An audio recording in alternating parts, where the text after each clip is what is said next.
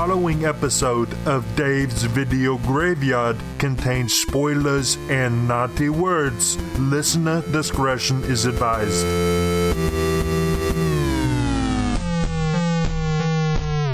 Have you ever bought or rented a videotape that wasn't quite right? It may have been Dave's Video Graveyard.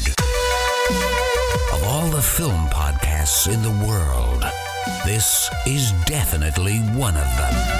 Covering the best of the worst and the worst of the best of all things film. This is Dave's Video Graveyard with Paulie, Casey, and Dave. It is Dave's Video Graveyard for another week, and as you can hear from the crystal clear echo down the line, it's once again a Zoom Eternal episode.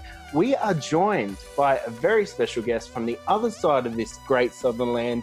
We are joined by Ben from Netherworld Arcade Bar and Diner. It is an absolute establishment in Brisbane, and we are joined by perhaps one of the biggest film nerds we've ever had on the show. Ben, how are you? That is a very high honor. Thank you very much. I'm good. I'm pretty good. Utilizing this isolation time to dig deep into the nerd trenches. I really hate, when we do this podcast, we try to always not timestamp them because it really ages quickly. When you're listening to a podcast and you're like, oh, this brand new movie that came out last week. And then you're like, that's a 2014 movie. Yeah. And also movies don't come out anymore. So no, that's it. We're done. We're done for movies coming out for at least, let me just look at my non-existent watch on my hand, at least 10 months. That's it. We found out this week that we're not getting Venom 2 for an extra year. Oh no! I know. The world has been robbed of another unnecessary Marvel film. It's quite upsetting. Make sure I watch Venom. I haven't watched that one yet. Martin Scorsese in his ivory tower right now would be quite upset. He's having a rough day, Paul Marty. For anyone that doesn't know, you've been living the dream for a few years now there in Brisbane. You are pretending to be an adult by opening a business, but at the same time, we all know that you are clearly a man-child, because tell us about that business. It's mostly an excuse to do the things that we like to do, which is watch movies, play video games, and drink a lot of beer and eat absolute shit. So we've put all that in one business, which is pretty good. It's called Netherworld. It's in Fortitude Valley, which is the dodgy part of Brisbane, the dodgy nighttime precinct part of Brisbane. But we're on the edge of it, so you can sort of escape it just a little bit. So it's a good place. You can sort of fit about 250 people in there. So it's not small. And we've got a full kitchen. It's full of kind of good sort of junky burger food. And we've got shitloads of beer. We like small businesses, so we mostly try to lean on the small business side of beer in Australia. Good cocktails, good everything. And then we are filled with shitloads and shitloads of games. So we've got about 15 to 20 pinball machines, got about 30 arcade machines, including a lot of the classics like Point Blank and Mortal Kombat and Street Fighter and Daytona and lots of bullshit. And then we got a bunch of old sort of 90s CRTs, and we hooked them all up to a Mega Drive and a Master System 2 and a Master System 1 and a Nintendo 64 and PlayStation 1. You put Tony Hawk on, and basically you come to the bar, you hang out with your mates, you drink a bunch of piss, you have a good feed, you play a bunch of games, and you act like an idiot, and it's a good time. We get a really, really good crowd, really good community. It's 3 years old now before this time of weirdness, which has forced us to shut for the foreseeable future, but we're making do. But it's good. We've utilized that for basically trying to be a really, really inclusive space and trying to be a place where we can sort of stretch our wings and not just be a place for nerds or not just be a place for jocks. It's got to be a place for everybody. So we do all sorts of different events. One of the things that I'm really passionate about, and me and a mate of mine called Ben McClay, aka Thomas Violence on Twitter, drives a thing called 2-Bit Movie Club. So we got our own little film thing happening over there, where basically once a month we do a special Monday night screening when we're closed for about 40 or 50 people, and we do some really, really fun stuff for that. And then once a month we do a Sunday night double feature in the bar while we're operating, and we just do trash movies at the back of the bar, and that's really fun. I've got to say, you are so lucky that this Zoom app doesn't have a built-in white hot rage part of the function, because I'm sitting here talking to a man that's essentially turned all of our childhood rooms into a thriving business. And that's just so much jealousy coming from me. I know you can't tell from my deep, dark olive complexion, but I'm white hot with rage right now. You are joining us this week, and we have a bit of a tradition with on DVG. Whenever we have a guest, we have the special quiz. Thanks to High Fidelity, we stole it from another local radio show, so that's why it's better written than anything that I've sent to anyone. So we do it with our guests. Unfortunately, last week we couldn't do it with our guests because they showed up with our personalities. So we're going to get back into it. We're going to get back into it this week. And I will start with, beyond the current world that we're in, would you prefer to watch a movie at home or at the cinemas? So this one is not even close to a choice for me. It's 100% in a cinema. So I without a shred of doubt, can confidently say that probably my favorite place to be in the universe is in a movie cinema. That said, I love being in a movie cinema with next to no people in it. I don't like that on like a small business capacity. Like I want cinemas to be busy so they exist and they continue to operate. But I do love being in a giant fucking empty room watching a movie on a giant screen. If my life flashed before my eyes, I hate to admit, but when I was maybe 11 or 12 years old, I went on a Thursday morning to see Face Off and was the only one in the cinema. And I know if my life flashes before my eyes, that'll feature heavily because it was one of the greatest days ever. 100%. It's only happened less than like a handful of times, like one handful of times. But every time it happens, I feel like I've hit the fucking jackpot, like hit the lottery. I did it. So weirdly enough, two of the times that I can remember were two of the guests for you last a couple of weeks ago. So with my lovely wife, Cara. We've been in a movie by ourselves before. And another time I went and saw, what was Crimson Peak with Emma Livingston. We went and watched Crimson Peak and we were the only people in the cinema. And that was a wonderful, wonderful time because we could fart and cackle the entire time, even though I really liked that movie. Does anything stand out as a bad time you've had at the cinema? Like, what's the worst memory you have from a cinema? Do you have one? Yeah, when people are assholes. And I can't let it go. I get like the publican in me, or I used to work in a cinema as well. So I used to be like a duty manager at a cinema. So one of the jobs was like you had to go into the cinemas and be like, duty. Exactly. And when people were being shits or they're being noisy or yelling or throwing popcorn, you'd be like, excuse me, child, I know I'm only 4 years older than you, but if you don't behave, I'm going to have to evict you from the cinema. Don't push me. I'm a rough and tough 19-year-old. So that still comes up a little bit. And I've definitely had a lot of times where someone's been enough of an arsehole that I will walk up to the back of the cinema and be like, shut the fuck up. Or, just leave or whatever. Like really, really, really uncool shit. But just like, I think it just overwhelms me. I need the cinema to be a sacred place. I need it to be a respected place. And if there are people in the cinema not respecting it, being little shits, I'm sorry, but the cinema is to be respected. It is a holy place. Well, I need to tell you my biggest cinema trauma just to trigger you right now. Great. When me and my wife went to see the second Transformers film, that wasn't the trauma, but we went to see the second one and I'll never forget, and I cannot see a live action Transformer film without flashing back to it.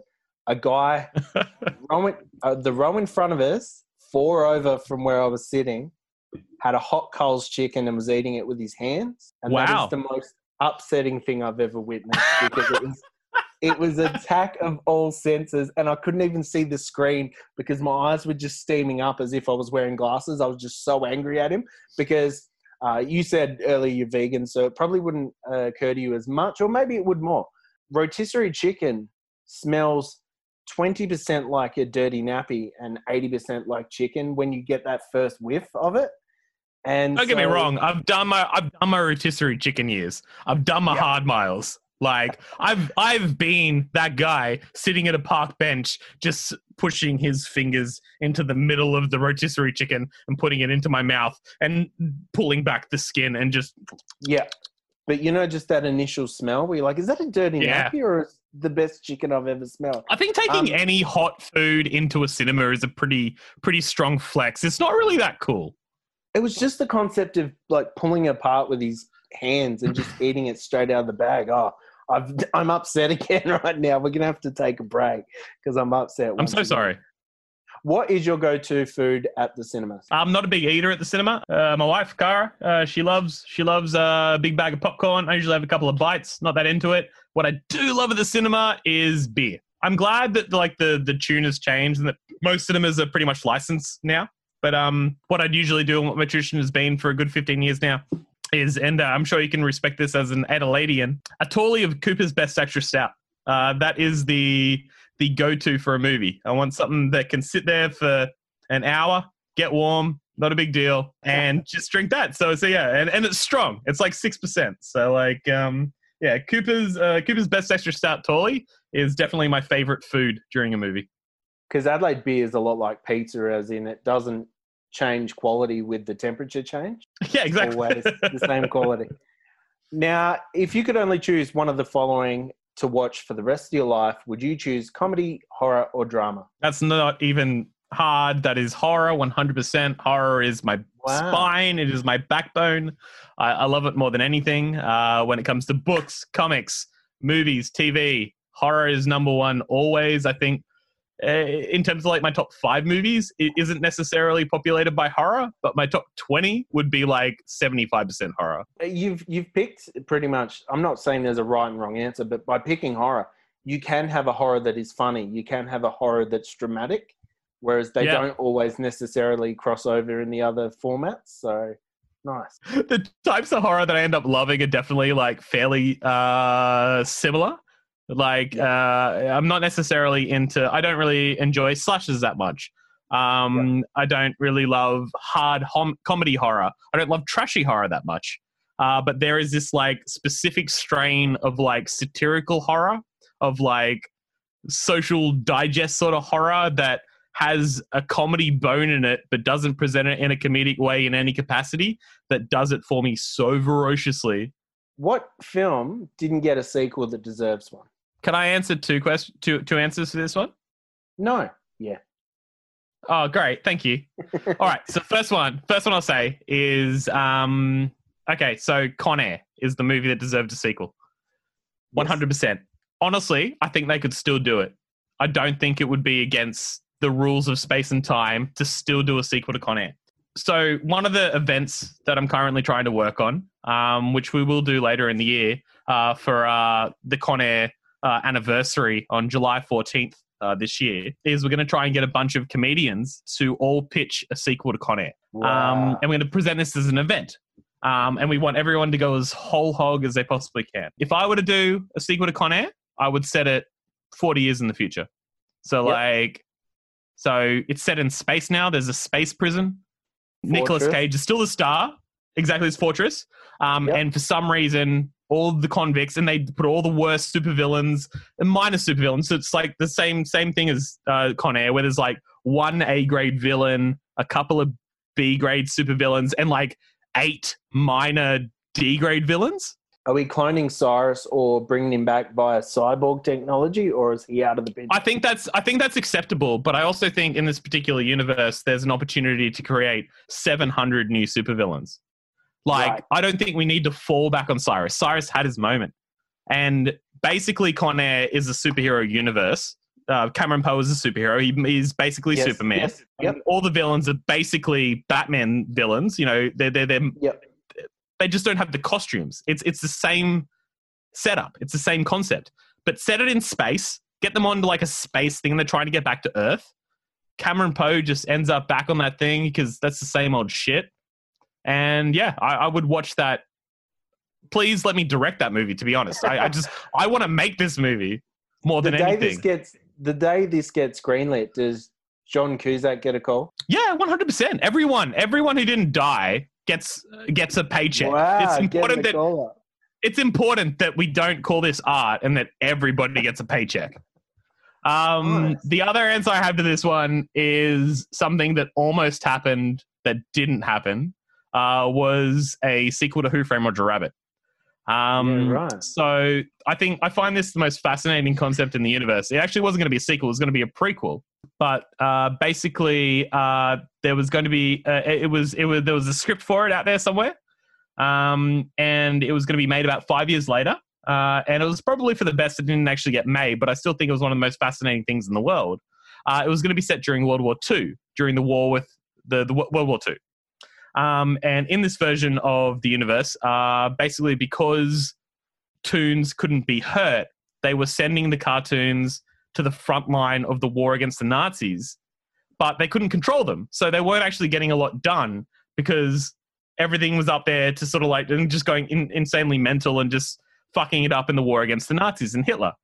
So Roger Rabbit was enlisted to try and help, because he was at least moderately sane, to help rally the tunes to fight the Nazis. I think that would have been actually one of the coolest fucking movies in the world. I'm instantly picturing the open of Saving Private Ryan, but with tunes. How good would that be, though? I'm on board. You've just sold a ticket. The next question I have, who would play you in a biopic? Which one of the Hemsworth are you picking? It's Paul Giamatti going back in time. No. Unfortunately, he's a lot older than I am, so we're going to have to get a younger Paul Giamatti, who I assume has been bald since birth. What about a de-aged Bob Hoskins, much like Grand Moff Tarkin style in Rogue One? Look, I would be honored to be played by Bob Hoskins. He's definitely one of my heroes in life. He's a beautiful man. If Bob Hoskins is on the cards, please, Bob Hoskins. And who would direct? Oh God, Throw that one in there. that's a hard one. That's a really, really hard one. I want someone gross, someone gnarly. You want some body horror in there for some reason? Maybe. Cronenberg at the helm. What's the last film that made you cry? Fuck. I'm a decent crier in movies. I cry a lot in movies, especially if I've got a few drinks in me. I'll cry in a movie. Oh boy, a lot more television than movies lately. Jojo Rabbit was probably the last one that I cried in. That was good. That was a fucking clencher. There was a couple of good cry moments in that one. The tying the shoes was... Yeah, that was the bit. That was definitely the bit. Good movie. If I had to name one that makes me cry, what's the movie that makes you cry the most? The one that makes me cry the most, I've only ever seen once, and sometimes when I'm alone with my thoughts, it comes back to me. It's The Boy in the Striped Pajamas. Yeah. And sometimes when I'm all on my own, it comes back to me, and I have to suddenly do some escapism and start focusing on something else. What about you? Big Fish. Big Fish is the one for me. Okay. Yep. The finale of Big Fish, the sort of epicness of them taking the father out to the ocean to die in the way that he would want to die. That's the one that like really fucking gets me. That destroys me every time. Which movie freaked you out the most as a child? Ooh. Okay, so look, if I'm gonna have to go with one, I will go with a movie that not enough people have seen, which is Little Monsters. Have you heard of this? No. So Little Monsters was a Fred Savage movie from the late 80s. So I think if you haven't seen this, Dave, you gotta grab this one immediately. You'll fucking love it. It is a nightmare children's movie about basically Daniel Stern is Fred Savage's father. And Fred Savage is just is quite young. It's sort of like early Wonder Years, and he gets a imaginary friend who is not imaginary in any capacity. He's this demon who has horns and blue skin. He looks like a monster who actively comes from below his bed. But they've got this like rule in this universe. So basically, below every child's bed is a staircase that leads up to a secret passage to below their bed. And these demons can come up and collect these children and take them down to this like netherworld depthy hell pit. And they've got like all the funnest games in the world for the kids to hang out with. And if the kids hang out down there for too long, they have to stay and also be monsters. Fuck. And some of the demons and some of the monsters don't want to do that. They just want to be friends with the kids. And some of the demons in that thing are terrifying. And there's this one monster in it who is dressed like a little schoolboy. And he's clearly an adult. And this is in like the final confrontation. And he's got like some of these kids like put on like a whirling pool, like sort of like a twirling knife throwing wall with a person attached to it. Movie because I'm thinking Rick Baker with what you're saying right now. And that would be correct. And this is a children's movie. So there's this scene at the end where like a child is attached to this thing where they're throwing knives at it and trying not to kill it. And there's this little adult dressed as a schoolboy who is like taunting them and trying to scare them. And the camera pans around the schoolboy's head. And it's very clear that his face is stapled on. Like it's like someone's face just stapled on to this gangrenous, like fucked up muscle head. Anyway, this is a children's movie from the 80s, and if you haven't seen it, Little Monsters is A+. Wow, I'll definitely put it on the list. That sounds It's fucked. fucked. It's fucked. And that scared the shit out of me. Which one of your childhood properties, whether it be TV or movie, would you reboot? Other than getting Del Toro to do Little Monsters. This one, again, is a really, really easy one for me. And from what I understand is actually happening at the moment. I would, and probably it might not happen now because of the current climate, and is very topical for the current climate. But I would love to see a remake of the TV movie of The Stand, or Stephen King's The Stand. Yes. Yep. I think it's one of my favorite stories of all time. I love the book. I love the comic. I love the TV series for all its faults. Would you have McConaughey back as Randall Flagg? See, I don't really understand how they fucked that up, because McConaughey was the perfect casting for Randall Flagg, and that was not a good performance. Yep. Like, he didn't even act like he should have acted as Randall Flagg. McConaughey is literally the perfect person in the universe to play that character, and he didn't do it right. I feel like it wasn't directed properly. Oh, man, when it got announced, I still had his performance in True Detective fresh in my mind. So I was like, there's no way this is going to miss. And then we got whatever that was. It wasn't right. It wasn't right. They've already announced the casting for Randall Flagg, and it's not McConaughey, but like McConaughey shouldn't have been bad at that. It should have been perfect. No. But the cast, they started doing some casting and sort of stuff, but I'm not sure what the update for that particular series is, because obviously doing a television series about a worldwide pandemic is a little more on the nose now, considering we are in the midst of a worldwide pandemic. That said, it might actually make it more successful. Have you put in the CV for the Trash Can Man? No, apparently Marilyn Manson has been cast as that. Oh, but he doesn't have a chin. No, he does not. I don't know how he folds towels, but it's upsetting. He is pretty trash, though. So yeah, true. If you could drive any movie vehicle, what would you choose? Not a big car guy, but maybe Christine from Christine. Yep. Nice. I think it's a 78 Plymouth. Yes. But I don't want to drive a 78 Plymouth. I want to drive Christine. Other than that, the only kind of cars that I'm really into are really grudgy brown and light green and cream colored normal boring cars from 70s crime flicks. So from like the Friends of Eddie Coyle and like The Outfit and Kill Charlie Barrick and like that sort of shit. Any car that would appear in any of those movies, that's what I'm all about. That's what gives me a massive boner. All right, here's the big one. If you could add your favorite fictional character to another film, who would it be and what would the film be? So the point of this is to cause chaos. So I would love to see Beetlejuice in Jack Lemmon's character and Glenn Ross. Nice.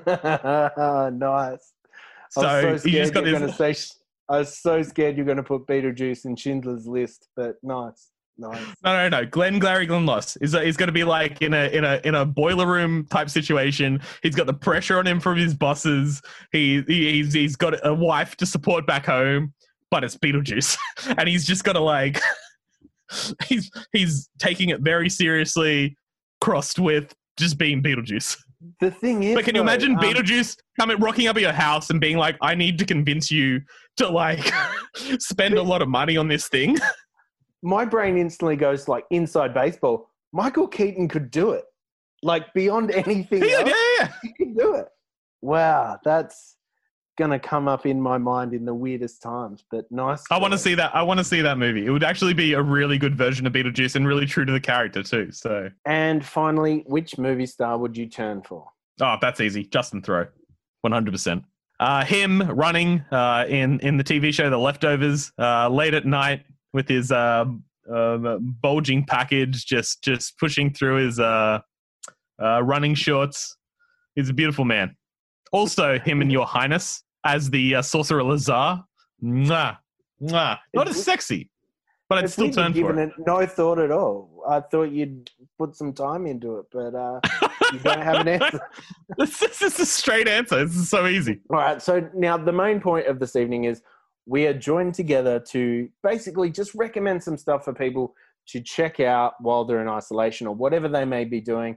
Just add to their scene list. I decided to I wanted you to come with the quality because I'll come with the filler. So I've asked you to compile a list. We've got 5 each. So this is going to be a 6-hour episode, as you can tell. And I'm going to be, as you are the guest, I think it's only fair that I go first. So my first choice. I'm really excited about your list. I've been looking into your list because it's actually relatively it's a mixture of movies I've not watched for literally 20 years or movies I haven't seen, and one I've never fucking heard of, which was amazing. But no, I'm very excited about your list. Well, I'm going to start things off as if I have some quality inside of me. The first film to ever make me cry. I've picked Clint Eastwood's A Perfect World, starring 1990s Kevin Costner. It was from 1992. Directed by Eastwood. He had just done Unforgiven, which he had starred in and directed, and it was touted as the greatest cowboy movie ever made. Have you seen this film? No, I've not seen this film. This is part of a long list of Clint Eastwood films I've not seen. Even just looking at Clint Eastwood's filmography today, it's like, shit, there's a big pile of holes in there. Well, looking at that list is essentially just doing a BuzzFeed quiz of are you a dad from the 1990s? There looks like a lot of Academy bait in there. Like a lot of Academy bait. There's a lot of very important stories to tell. A Perfect World is essentially became the blueprint of please give this man an Oscar. If not, please give the director an Oscar. Like, it is such Oscar bait at a time that the world kind of wasn't, we weren't as skeptical as we are now. So the story basically follows 2 escaped convicts that kidnap a Jehovah's Witness child and take him on the road. And I compare it in a weird way to Sleepers, because for every moment that you're like, oh, this has got a real fun vibe, like The Sandlot or something like that, then something fucking super gritty will just drop into the movie and you're like, oh, that's right. This isn't a fucking feel-good movie about, a road movie about a prisoner and his new best friend that's a boy. It's troublesome, but I don't know why. I think I've always held esteem because it was the first movie that made me cry. However, this movie has aged fucking really well. It makes you ask a lot of questions about the 90s, though, because you're like, why did everyone care so much about Kevin Costner? Because he looks like everybody's uncle ever, but at the same time, he's so charismatic. But this film's made so well. The major downside I have with it is that Laura Dern and Clint Eastwood play characters in it, and they're honestly, they had a 40-minute movie written, and they're like, oh, we need to fill out the runtime. So there's this whole B plot of Clint Eastwood and Laura Dern chasing the convict and the kid, and it could still be a movie if that part wasn't in it. The bad guy is played by, well, not the bad guy, the sniper for the FBI is played by, he's Eric and Billy Madison. I'm having a mental blank. He's Eric and Billy Madison. He's the dad in Get Out. He is Bradley. Yeah, Bradley Whitford. Whitford, yes. And Bradley Whitford. Anytime that he turns up, it's much like if Bruce Greenwood shows up or Kurtwood Smith shows up, and you're like, someone's a secret bad guy. I wonder who it could be. So that's my recommendation. It is sappy. It's like if someone spilt their Tarantino script on Driving Miss Daisy, because one moment it's sentimental as fuck, and next minute you're like, oh, this is rough. So yeah, I find the whole 90s Kevin Costner thing still completely alien. Like from this to Robin Hood to Waterworld to The Postman to JFK to you know, like every single, even going back to Field of Dreams, like I like Field of Dreams, but like that whole, and I know that was late 80s, but like the whole 90s period of Kevin Costner, I was just sort of like, him? Like, I don't quite get him. It would be the same thing as if in the late 90s, early 2000s, David Schwimmer became the biggest actor on earth. It's like, I don't fucking get it. What does he bring to anything? Tin Cup? Okay, cool. I love golf's a fun idea, I guess. Oh, why don't you just put out another fucking baseball movie? I think, yeah, he just seems like an everyman to a fault. He is vanilla to a fault. Like, there's nothing exciting about Kevin Costner. I appreciate and I quite enjoy a lot of the movies that Kevin Costner is in, but not one single one of them have I gone, well, it's because of Kevin Costner. If he was a biscuit, he'd be an unsalted Jats. Like, yeah. What's Absolutely. your first choice? I might come out swinging. Oh. I'm going to come out with my favorite one. And also because it's currently on Stan, which is weird because streaming services do not have old movies on them. But probably my favorite movie in the entire universe is a movie called Sweet Smell of Success from 1957. I love it because it's mean. I love it because it's ugly and it's dirty and it's kind of gross. It's currently on Stan, so if anyone is listening to this and would like to watch this movie, I cannot stress enough to jump on that service and watch it immediately. It is from 1957, and it stars... Alternatively, sorry to cut you off, I was going to say, that's all right. Alternatively, you could probably watch it anywhere on Earth because by the looks of it, it's royalty-free old people fodder. Crime is legal now anyway, so it's fine. So it stars Burt Lancaster and Tony Curtis, and is directed by Alexander McKendrick, who also did The Lady Killers. And it is set in the heart of New York City, and it is about Burt Lancaster as this guy called J.J. Hunsaker. And he is basically the equivalent to like what Perez Hilton would have been like 10 years ago. Like, he is the slimiest, dirtiest gossip columnist in the city, but like that was not the same thing as it was like in 2010. In 1957, he's still like a very straight-laced looking person who is very scary, and he actually controls a lot of things because like if the only power that people have in terms of publicity is the paper and he controls the paper, then he controls the publicity. If you're on his bad side, you don't get promoted. Counter to that is this character called Sidney, who is played by Tony Curtis in easily fucking the best role he ever played, which is a slimy, disgusting, bottom-feeding, desperate man who is a publicist who has a bunch of clients, and the only way that he can do his job as a publicist is to guarantee them that he can deliver good news from them through to J.J. Hunsaker and into the newspaper. But to do that, he needs to basically be J.J. Hunsaker's bitch.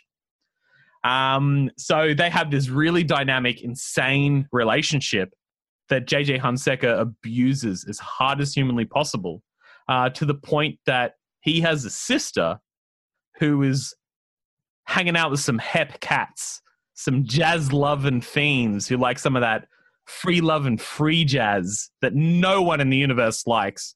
And he doesn't want that to happen anymore. So he tasks Sidney with the job of breaking that relationship up. And if he doesn't break that relationship up, he won't let Sidney feed him stories to be in the paper anymore. So he's kind of got it over on it well. Does this movie work on TV only if you've got mints in your mouth and a handkerchief, or what's the go? You got to understand, this thing's fucking dirty, man. It's gross.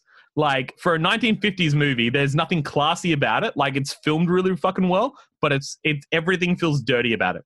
And the dialogue is so sharp. Everything that everyone says to each other is so quick and so mean and so biting. Like, Aaron Sorkin wishes he fucking wrote something as sharp as this movie. And this thing is like 70 years old. Like, the dialogue is really, really, really modern.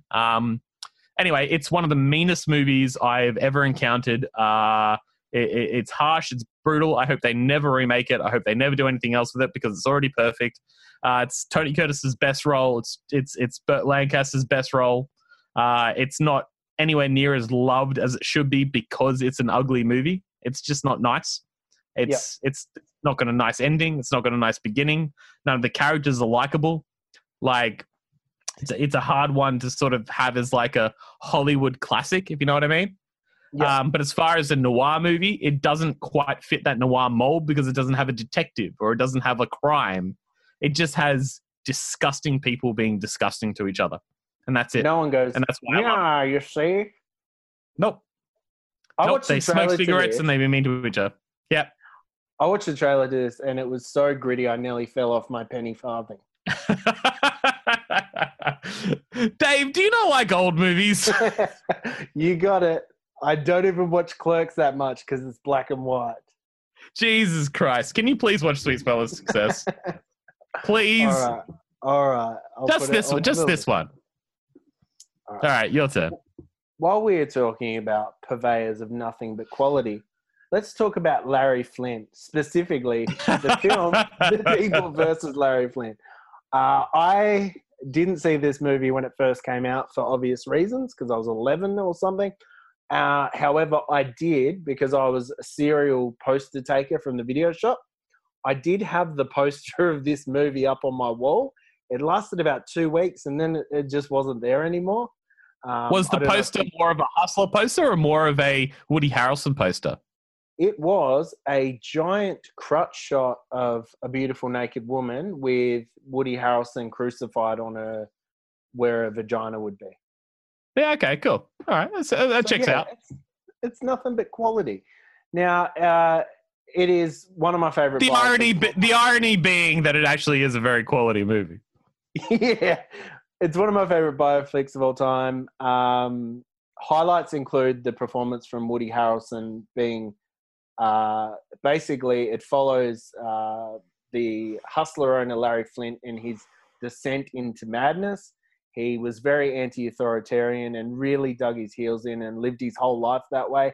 And another highlight is Courtney Love breaking character, basically playing so far from type as she plays a drug-addled partner of a super successful person. So that's definitely a turn for her. I love this movie, man. A very young. I would argue that she actually did break type from doing something good for once. So true, very true. I fucking love this movie so much, and it makes me cry, much like we talked about earlier. I haven't seen Larry Flint since I was a teenager. I remember watching it with my father before I was the age of 18, which probably would have been a pretty interesting way to watch this movie. It's one of those ones where I feel like I really, really, really, really, really need to revisit it, and especially because I'm actually really curious to sort of see how it stacks up, because I imagine that this and Boogie Nights would have come out in relatively similar years, and whilst they're somewhat different movies, they still cover some of the same territory. Yeah, well, it's the glorification of pornography, which is why we do what we do, man. Like humanizing the people behind pornography. Well, because there are humans. I'd say that this is, I know it's a bit of a buzzword, but it's definitely glorifying of pornographer, because it's funny to see movies where there's quite opposite sides of an argument. When the movie's made with a bias behind it, it's quite entertaining, because it's like there's a clear-cut good guy and bad guy in this, whereas if you were to look at it on paper, I think it's much more of a grey area from beginning to end. So I love this. So movie.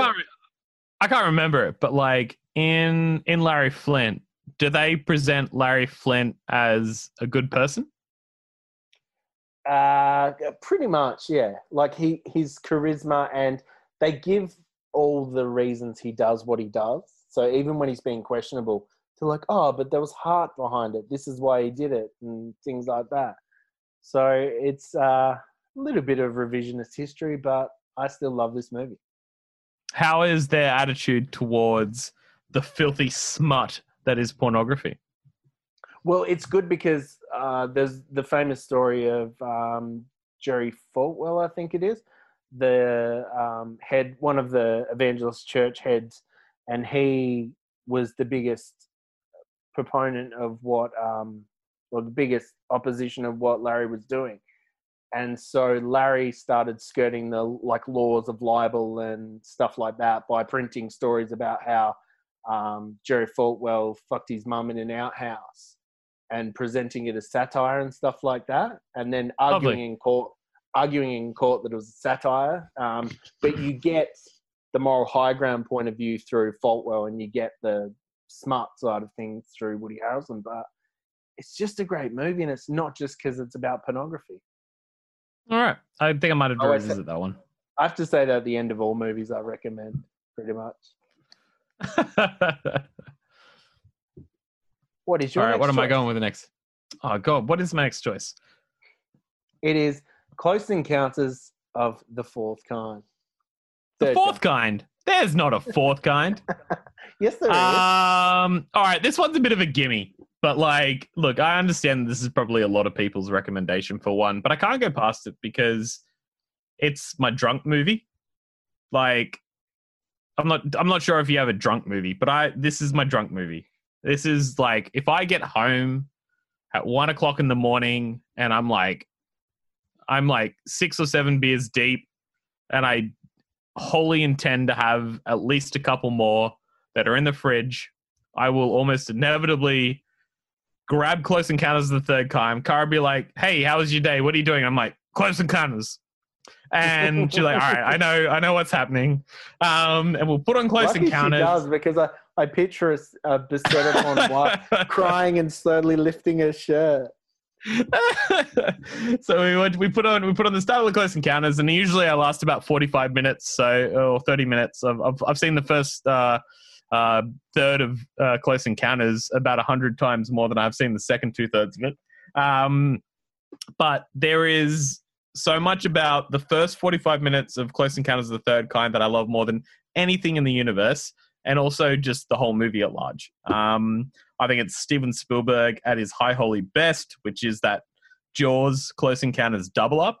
When he was fresh, when he was just like loose, when the way that everybody talked to each other in it was so naturalistic and weird, where he was confident, but he didn't quite have like a number on like what exactly he was doing. I love it so much.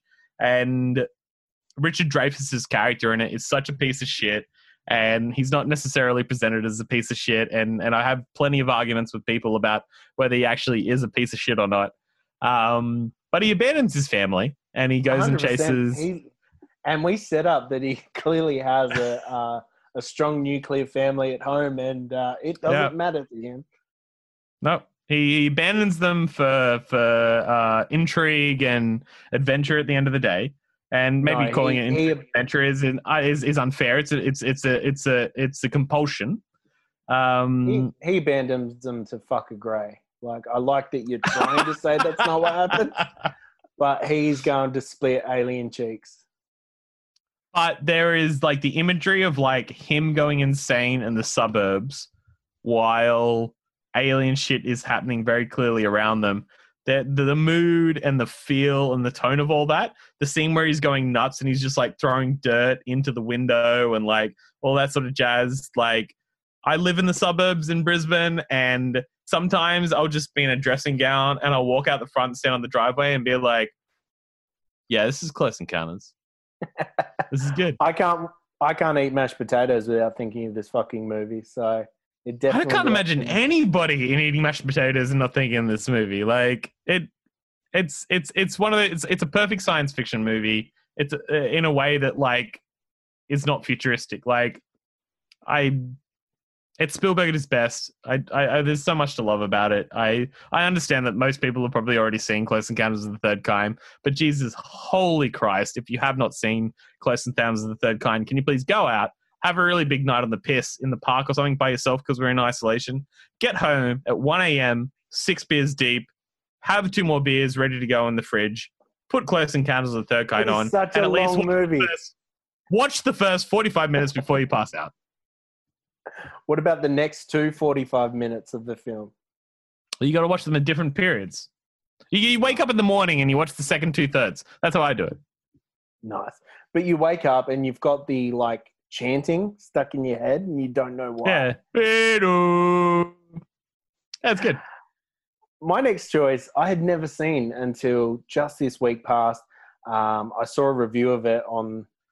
Did I just go all jumpy because I had an update try to interrupt me? Sorry. Nah, it's all good.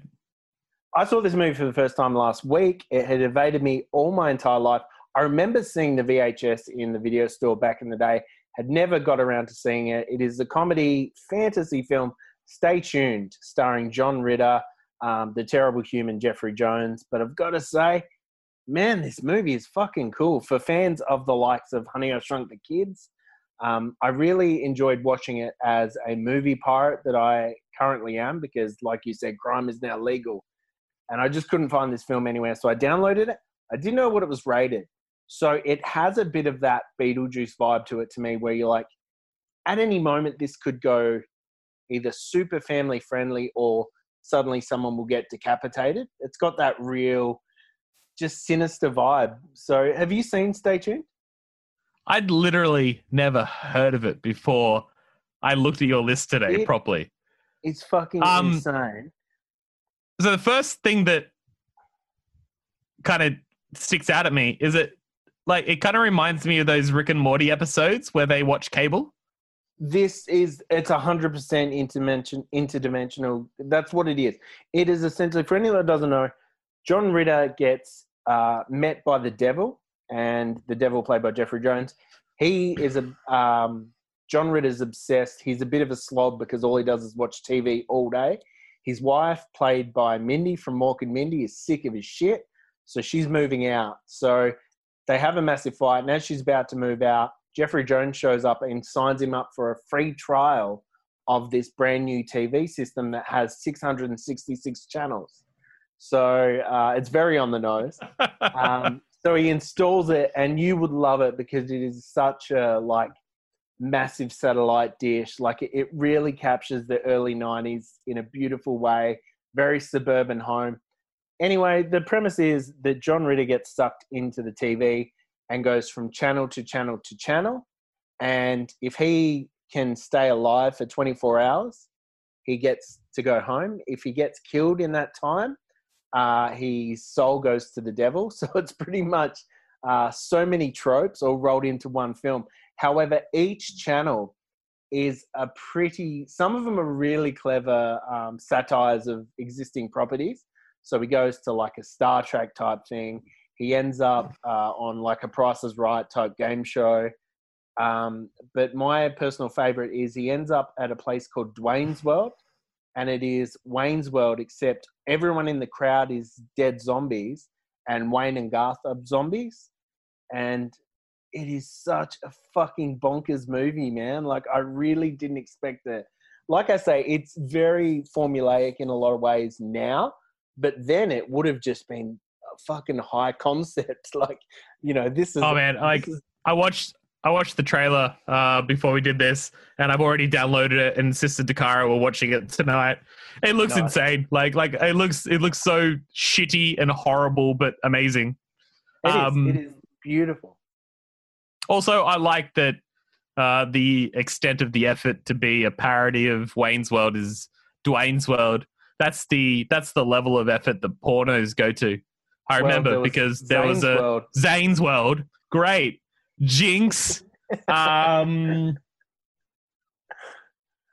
man, which I remember because the horror section was always next to the adult section, and you go and watch the horror VHS, and you'd be like, "Oh, Zane's World, huh?" Yeah. All right. Or the Flint Bones. Edward Penis Hands. Edward Penis Hands. It was a glorious time.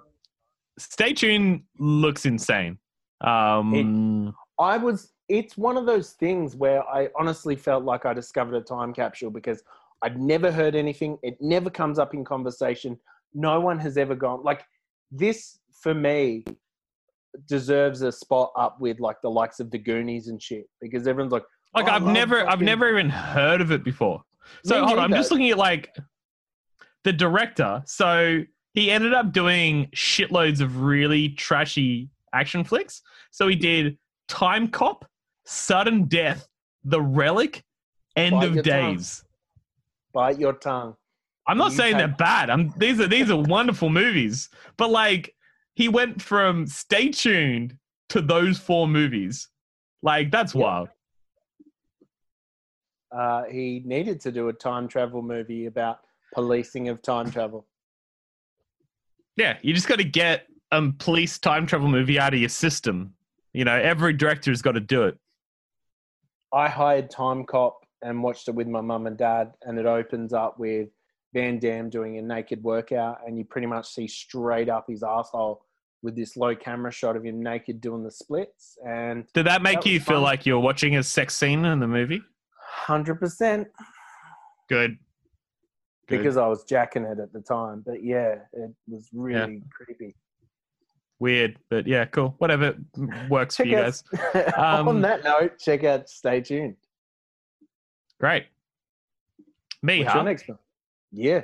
Well, I'm going to give a little shout out to the movie Election. Now, I understand you're not a fan of the very fine director Alexander Payne. We can go into that in a moment. You can be quiet while I talk about this movie for a moment, though. So, Election fucking rules. It's one of the coolest movies of the 90s. It's one of the most underloved movies of the 90s, but I think it's like it's kind of found like this really massive cult audience over time. But it was a movie that at the time it was from the late 90s, around the time of like American Pie, and the movie was sold as like a teen movie. It had Australian band Taxi Ride that did like a song for it. Get set, everybody. And it was sold as this like light, fun, frivolous teen movie. It's not in any capacity. It's a pretty dark movie. It's about a lot of bad people. But I think one of the basically it's about Jim McAllister, who is played by Matthew Broderick, who is a teacher at a high school, and they're about to get into the thing for the high school president from the students who need to run by an election. And there is this one girl called Tracy Flick who he considers to be annoying or too obnoxious or there's some other personal gripes, but basically he puts it onto it. Too precocious. So he puts it onto himself to make sure that she doesn't win the presidency, which is a pretty strong flex for a high school teacher. And it's about the fallout of what happens out of that. Yeah, it's about the fallout of what happens as a result of that and some of the other students that want to do it. It is a movie that at the time, I think people were like, lol, that's pretty funny. But now it's like, oh, okay. It was a movie that was like 20 years ahead of its time in terms of like the Me Too movement, in terms of like dudes just being like, oh no, she's like just a really loud girl and I don't want her to be successful, so I'm going to do what I can to do that. It was kind of like, it is about like toxic misogyny in a really, really ferocious way, and nice guys. It's about nice guys. So because Jim McAllister, the teacher, considers himself as, he even says the words, I'm a really nice guy. Why do bad things happen to me? I'm a really nice guy. But then goes out of his way to destroy a teenager's life because he doesn't like the jive of her ambition. It's like insane sociopathic behavior. And When I get back puts- to Incel City tonight, you're going on the list.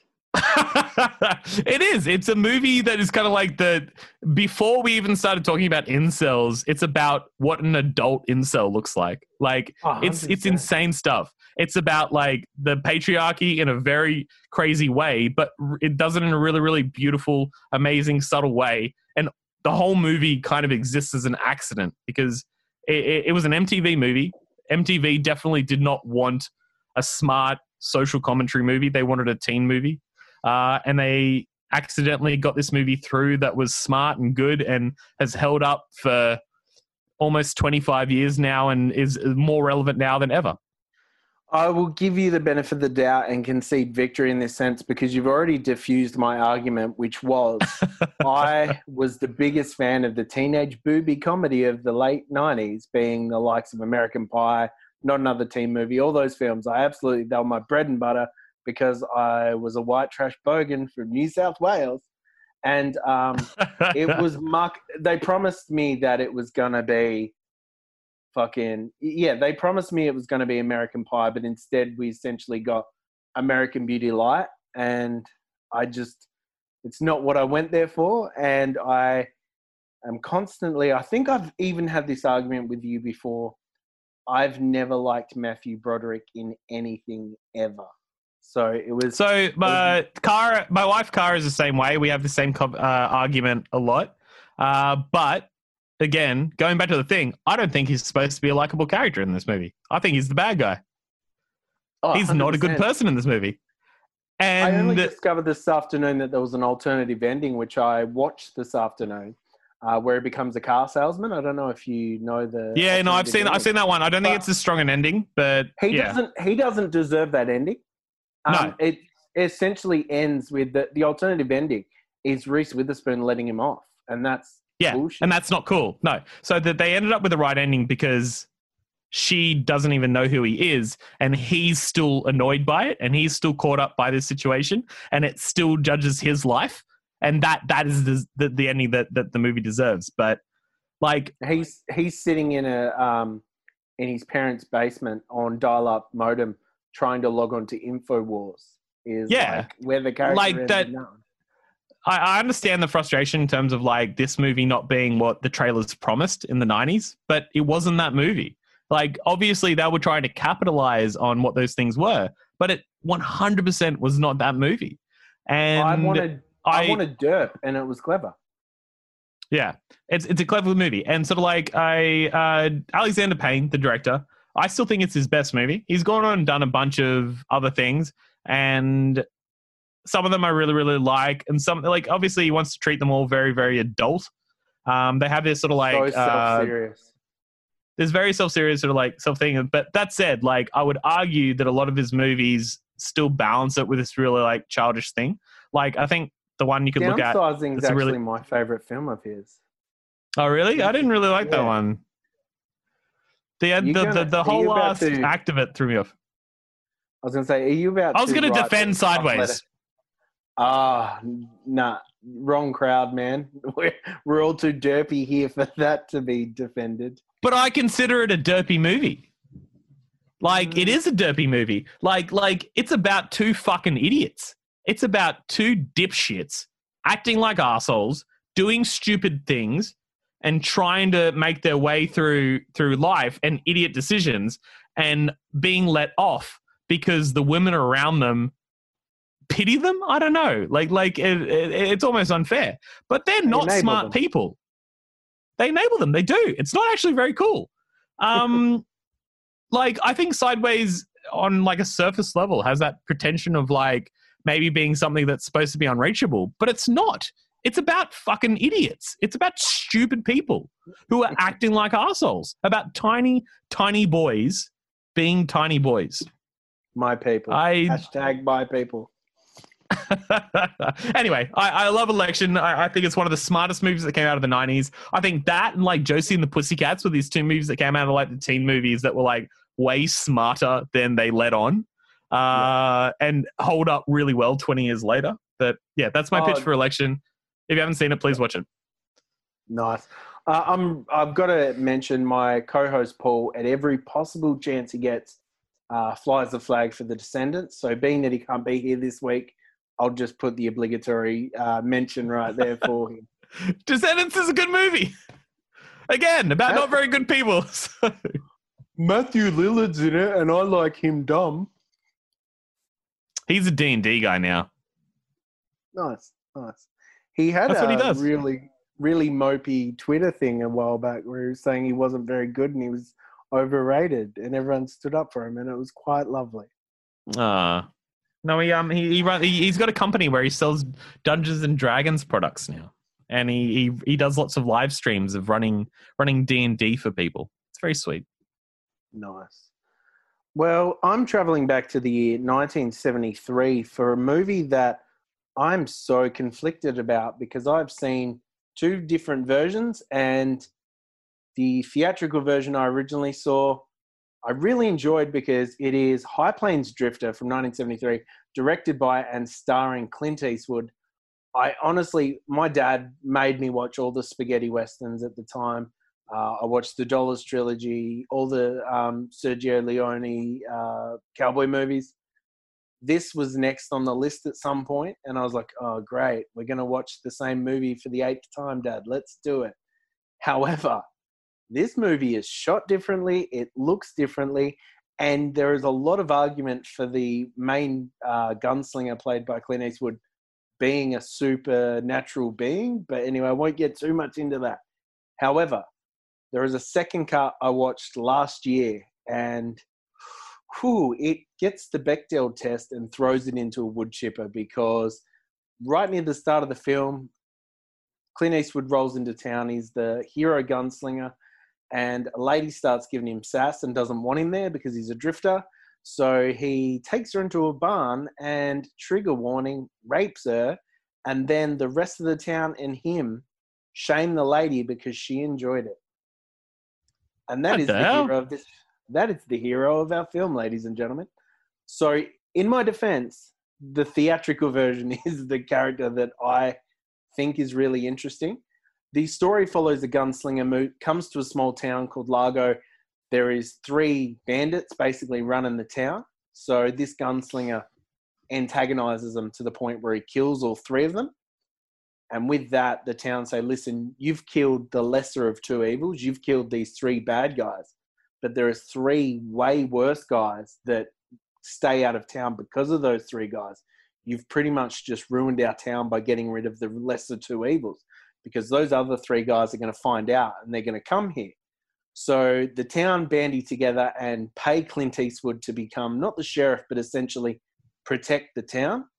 And so we see that these 3 other bad guys are coming to the town of Largo, and they're basically going to, destroy and fucking take the power in the town. It's it's very political if you think about it. However, this is when shit gets weird. Clint Eastwood gets everyone to paint the entire town, every building in this town, red. And there's a nightmare dream sequence, and it's just such a fucking bizarre thing. And he changes all the signs in town to not say Largo, but to say hell. And because of the weird, it's almost got like a weird ambient music style, like in the score. It's not your typical cowboy movie sound. And it's such a fucking bizarre film. And it all leads down to a showdown with the drifter and these 3 gunmen. But it's shot at different angles than anyone's ever shot a cowboy movie, if that makes sense. Like, you go in expecting like the good, the bad, the ugly, and there's all these like Dutch angles and shit like that. And it's such a different movie. And the reason I've always kind of liked it is because of how different it is. And funnily enough, when this movie was written, Clint Eastwood wanted, after this was released, Clint Eastwood wanted to do another Western, believe it or not. And he actually contacted John Wayne and expressed interest to work with John Wayne in the cowboy movie. He thought it'd be a great thing. And John Wayne basically sent back an angry letter telling him how wrong he was because of his revisionist version of the West, and because this is very gritty and real. And, John Wayne liked to kiss the girl, hold your hat over your chest, and that's the end of the movie. Everyone lives happily ever after.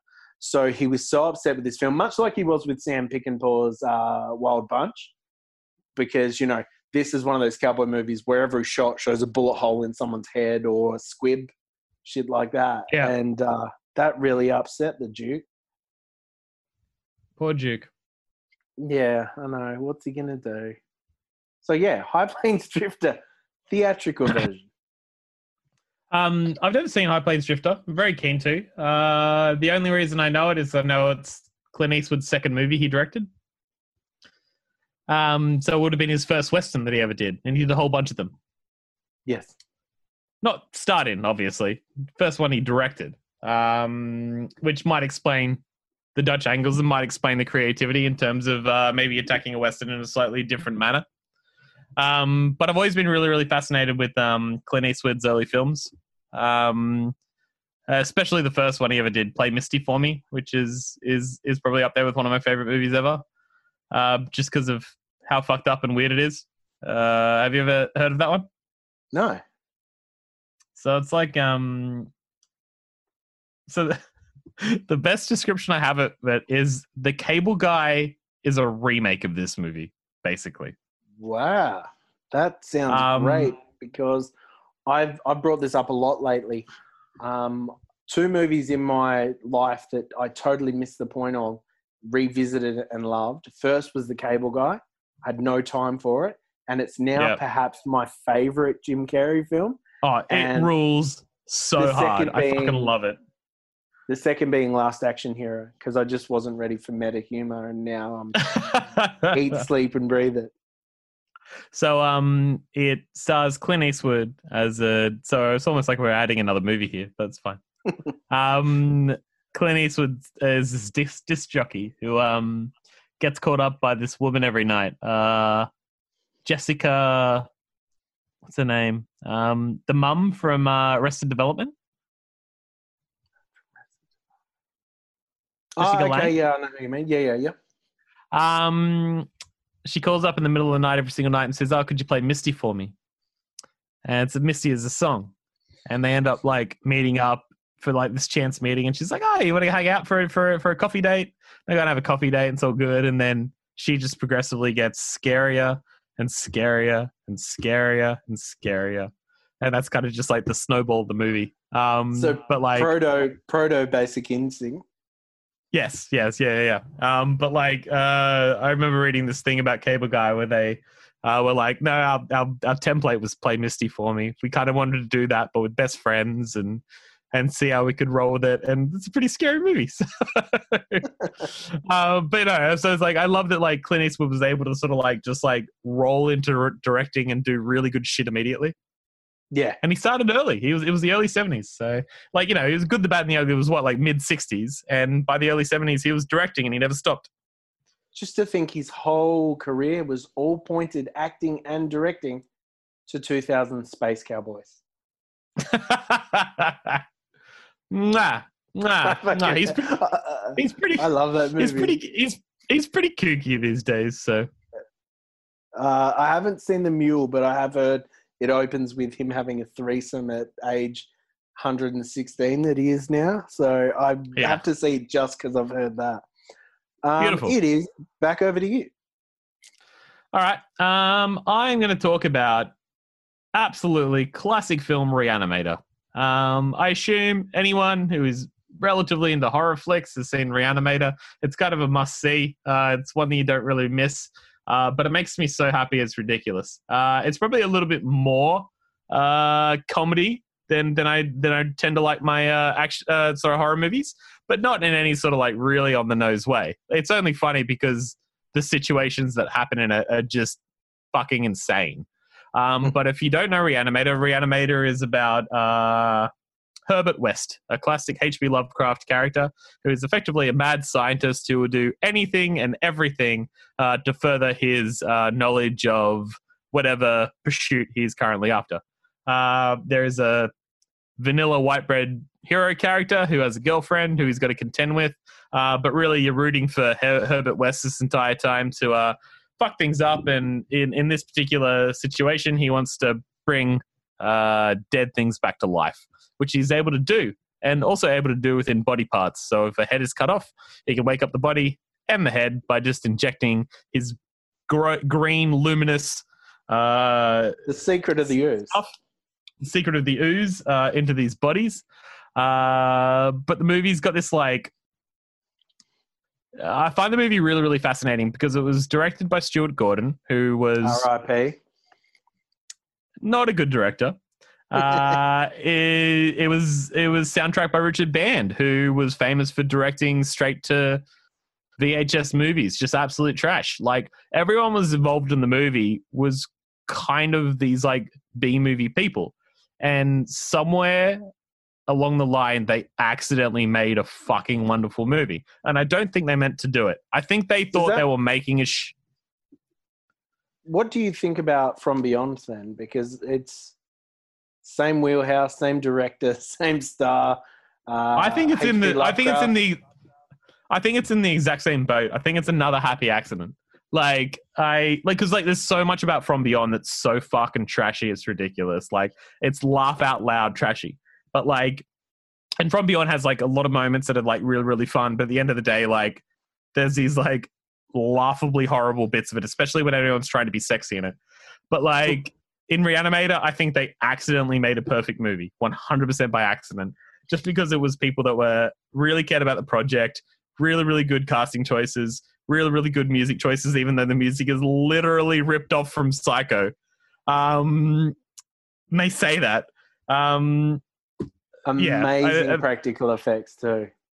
Amazing. I think it's one of the rare examples of a movie that was made to be a B movie that accidentally got made to be much better than the sum of its parts. Yeah. It makes me laugh a lot.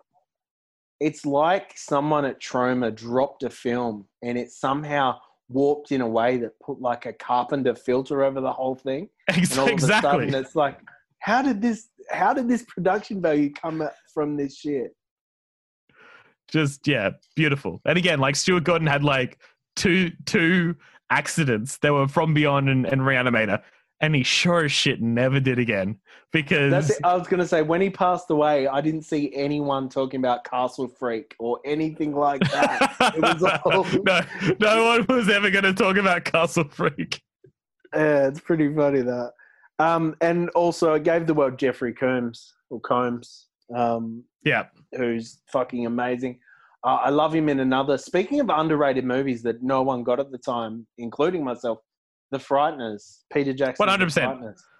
I probably would have included The Frighteners in my top 5 tonight, but like, I'm 100% there with you on that one. It's one of my favorite movies of all time. I don't think anybody got it at the time. It was released at a really awkward time in Australia because it came out a little bit after the Martin Bryant massacre, and it's a movie about a massacre.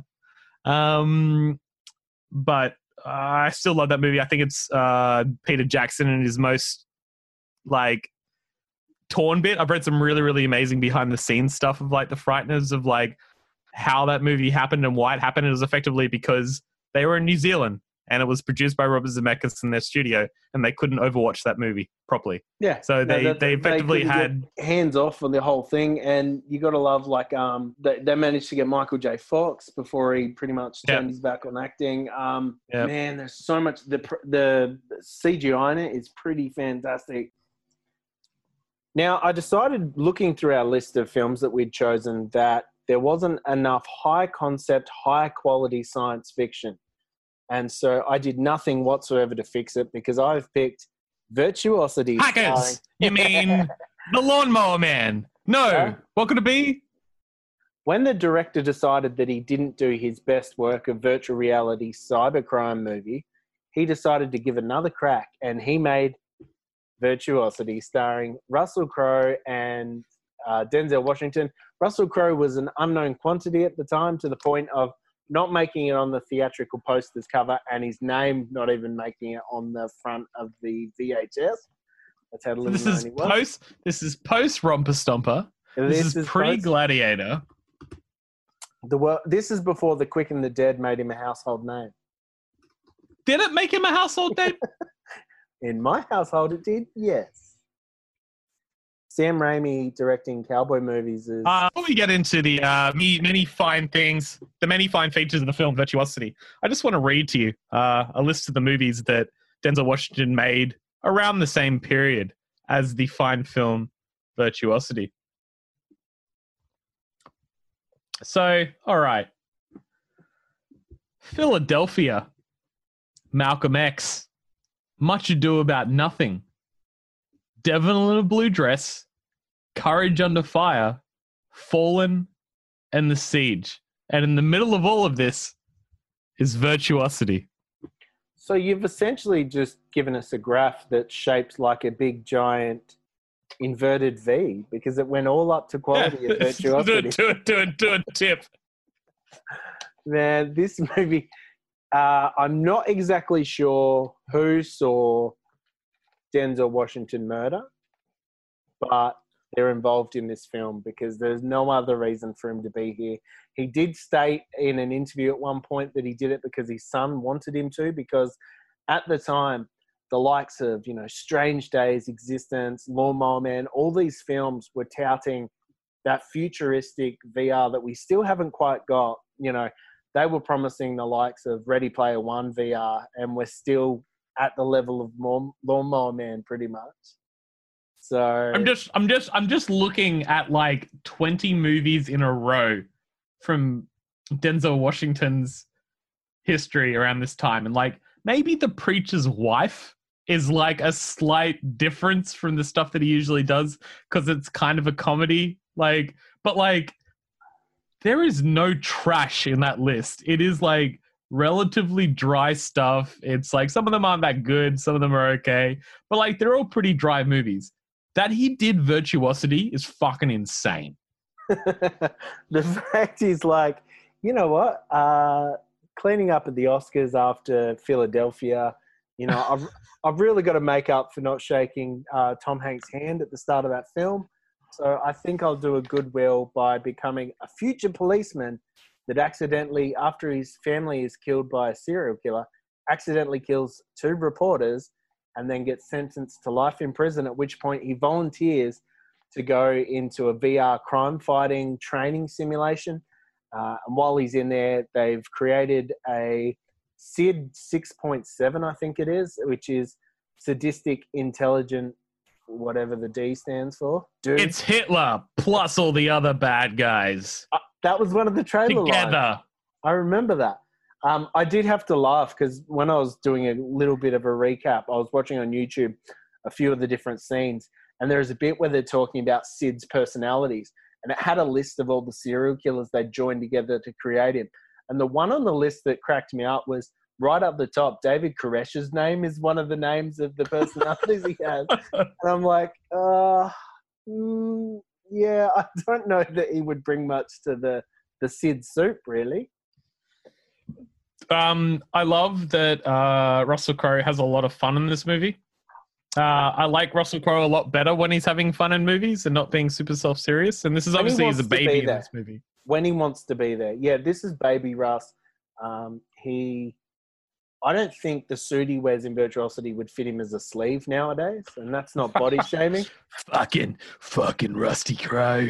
Just Rusty Crowe, mate. Listen to me, band. 30-odd foot of grunt. No, did you hear that they changed their name? And because the something god of fucking ordinary something. fear of God, because cool, very cool. Merch had the letters on it. Cool. I just wish they were around to like release remember when like science fiction in the 90s did all those crossover like fucking try hard drum and bass tracks? Like imagine a 30-odd foot of grunt Aphex Twin collab for this movie. Like that would be legendary. Do you reckon Rusty Crowe's band has ever played on the field at the Rabbitohs Stadium? 100%. That'd be pretty sick. I'd be up for that. I've heard so many good stories about people like just hitchhiking near Coffs Harbour and just being picked up by Russell Crowe, and then just like he just takes them back to his house and he's just like, "Come check out my shit, have a good time with me," and then puts them on their merry way. Wow. Like Russell Crowe might actually be an insane person. He might actually be an Australian treasure. He's an idiot. He's very weird, but he's made some really good movies. He's New Zealand's most successful Australian. Exactly. Coffs. I don't think Australia can lay claim to him. I think Coffs Harbour owns him. I think the big banana and the pet porpoise pool now own Russell Crowe. I can't think what made him. I think LA Confidential made him a little bit of a household name. Yeah, it was like 97, 98. Yeah. I think Gladiator was the big one because he was kind of like plucked out of like obscurity, except it wasn't obscurity in any capacity, and just never stopped from Gladiator. So Nice. now he's 7 times the size that he was, but all the better for it. There's a few extra S's in Russell now because he's just a bit wider. He's entering his Orson Welles late period. Oh, 100%. He could... And taking the same roles that Orson Welles would have taken too. So. Hey, late stage Brando in the making. Yes, exactly. He's got the temperament too, so that'll be good. Yep. The temperament and the weight. So that's it. What is your final choice on this wonderful list this evening? Probably the movie I've seen most in my life. It's a bit of an obvious one for a lot of people, but it means the world to me. Who Framed Roger Rabbit? I will never, ever, ever, ever get sick of what an insane movie that is. The movie shouldn't have existed, but it did. They somehow got it made. The movie could never be made again, ever. It just couldn't happen. But it happened at a special point in time, and they did it the best that they could ever possibly do it. So. Basically, Robert Zemeckis, in the middle of doing a lot of good shit after he's done his Back to the Future movies, before Death Becomes Her, before Forrest Gump, at the end of the 80s, he does Who Framed Roger Rabbit with the support of a lot of Hollywood clout. Like, I think he had to be... There was so many rules had to be bent just for the characters that ended up in this film. Yeah. Like he had the support of Spielberg, he had the support of Walter Hill. All of them were working together on a couple of shows around the time. Like, they're all doing like Tales from the Crypt together and helping each other with like amazing stories. So I think a lot of them were sort of just like, they had this like little crew of like Hollywood clout that would all help each other at the time. And I think basically Zemeckis had the power of these amazing directors behind him to say, no, this is going to happen. And it was another one of those sort of like weird accidents where basically they managed to get the thing that could never happen anymore over the line, which is negotiating how to get all the Disney characters and the Warner Brothers characters, effectively like all the DC and Marvel characters in the one movie. Yeah. Like if Superman was fighting, Wolverine, which would never happen in a movie. And they made it. They did it. And not even that. They had the Fleischer characters in there as well because they had Betty Boop in there. Yeah. There's... This film, I recently found down a rabbit hole on YouTube, and I know that we've had this argument before many a times on social media.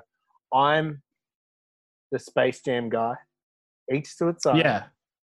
If a fan of Roger Rabbit gets the holy trinity of like a bad childhood, a bump on the head, and all these things, they become a Space Jam fan. However, I fell down the rabbit hole of the conspiracy that Lola Bunny is the daughter of Roger and Jessica Rabbit. And it was fucking amazing. I was very receptive at the time at like 3:00 in the morning on YouTube, waiting for another episode of Kenny versus Spenny to autoplay, and somehow fell down the hole. Kenny versus Spenny is the perfect show. So It is. Isolation savior in our family. Man, you're definitely inspiring me to watch it again. I've seen every episode, but I've definitely forced Cara to watch the Squid episode before, so I need to revisit it. I've actually been banned on the radio version of DVG of bringing it up again, and that was before Isolation. So, man, Who Framed Roger Rabbit is an absolute classic. Like you said, so many moving parts. It has all the makings of late 80s and early 90s, all those childhood movies where there's also the upsetting scenes like Judge Doom was fucking terrifying for me growing up. Terrifying. You get the opening scene of Bob Hoskins giving smokes to kids on the front of a train car, which my children were just like, that just didn't compute in so many ways. It's obviously film noir, your favorite style of fucking film, and it's done well.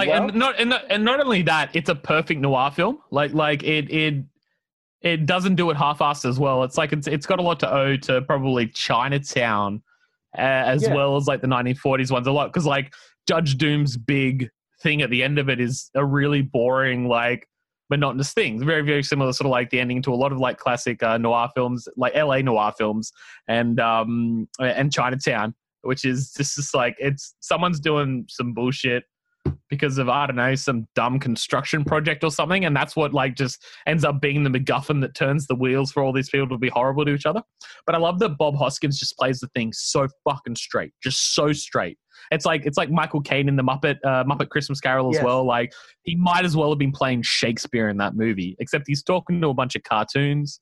And I love that he's genuinely horny and intimidated by Jessica Rabbit, and why wouldn't you be?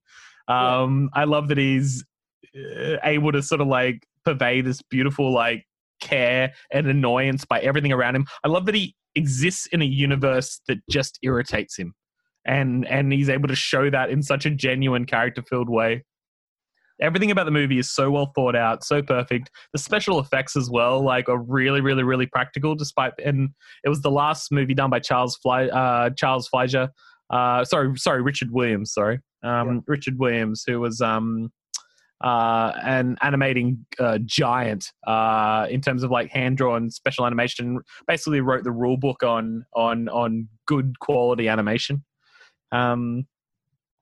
And Roger Rabbit himself is this really beautiful, well thought out character that is irritating without actually being genuinely irritating, and hasn't been bastardized with like 7 sequels or like a reinvention, which they never ever need to do. They should just leave it alone at this point. Please, for the love of fucking God, just never do anything with it. Just leave it alone. How good would it be if that crossover happened that you pitched at the start of the episode happened, and we get to see Brad Pitt's Cool World character get killed in the opening? That would be amazing. That would be Cool World. What a movie. So I think everyone that's now heard you talk about Roger Rabbit, I think the question is, what is your username on the /fiction websites for Jessica Rabbit? Well, it have to be my Instagram handle. It might have to be the same as my Instagram handle, which is Toontown Express. Nice. Man, that is a very well-rounded list. I hope you lost a lot of sleep coming up with that, because it's a very good barometer of the duality of your personality, to put it nicely. I've lost a lot of sleep over that, but I'm also preparing for doing a 2-Bit Movie Club stream tomorrow night where we're doing 3 hours of movie score music, and that has fucking killed me. That has really killed me.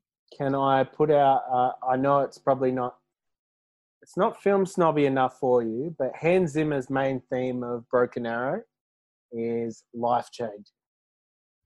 I would argue that I'm not that film snobby, but also, yeah, fucking great one. Don't know if it exists on vinyl, but it was I'll see if we can find it. It was reused in the seminal classic from 2002, Scream 2.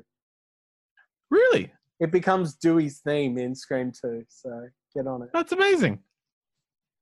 A lot of John Carpenter making that list, I'm hoping and assuming. Yeah, absolutely. There's some They Live, there's Halloween, there's... Did the Coupe de Villes get a run? The Fog. No, that's not quite. But The Fog, so we got some John Carpenters in there, which is good. Lots of good shit. Awesome. Well, Ben, thank you so much for joining us on DVG. Give us your social media and your credit card number. No worries. You can follow Netherworld, Netherworld on Facebook, or Netherworld Arcade on Instagram. Or you can follow me via Ben Jungles on Twitter, or Toontown Express on Instagram.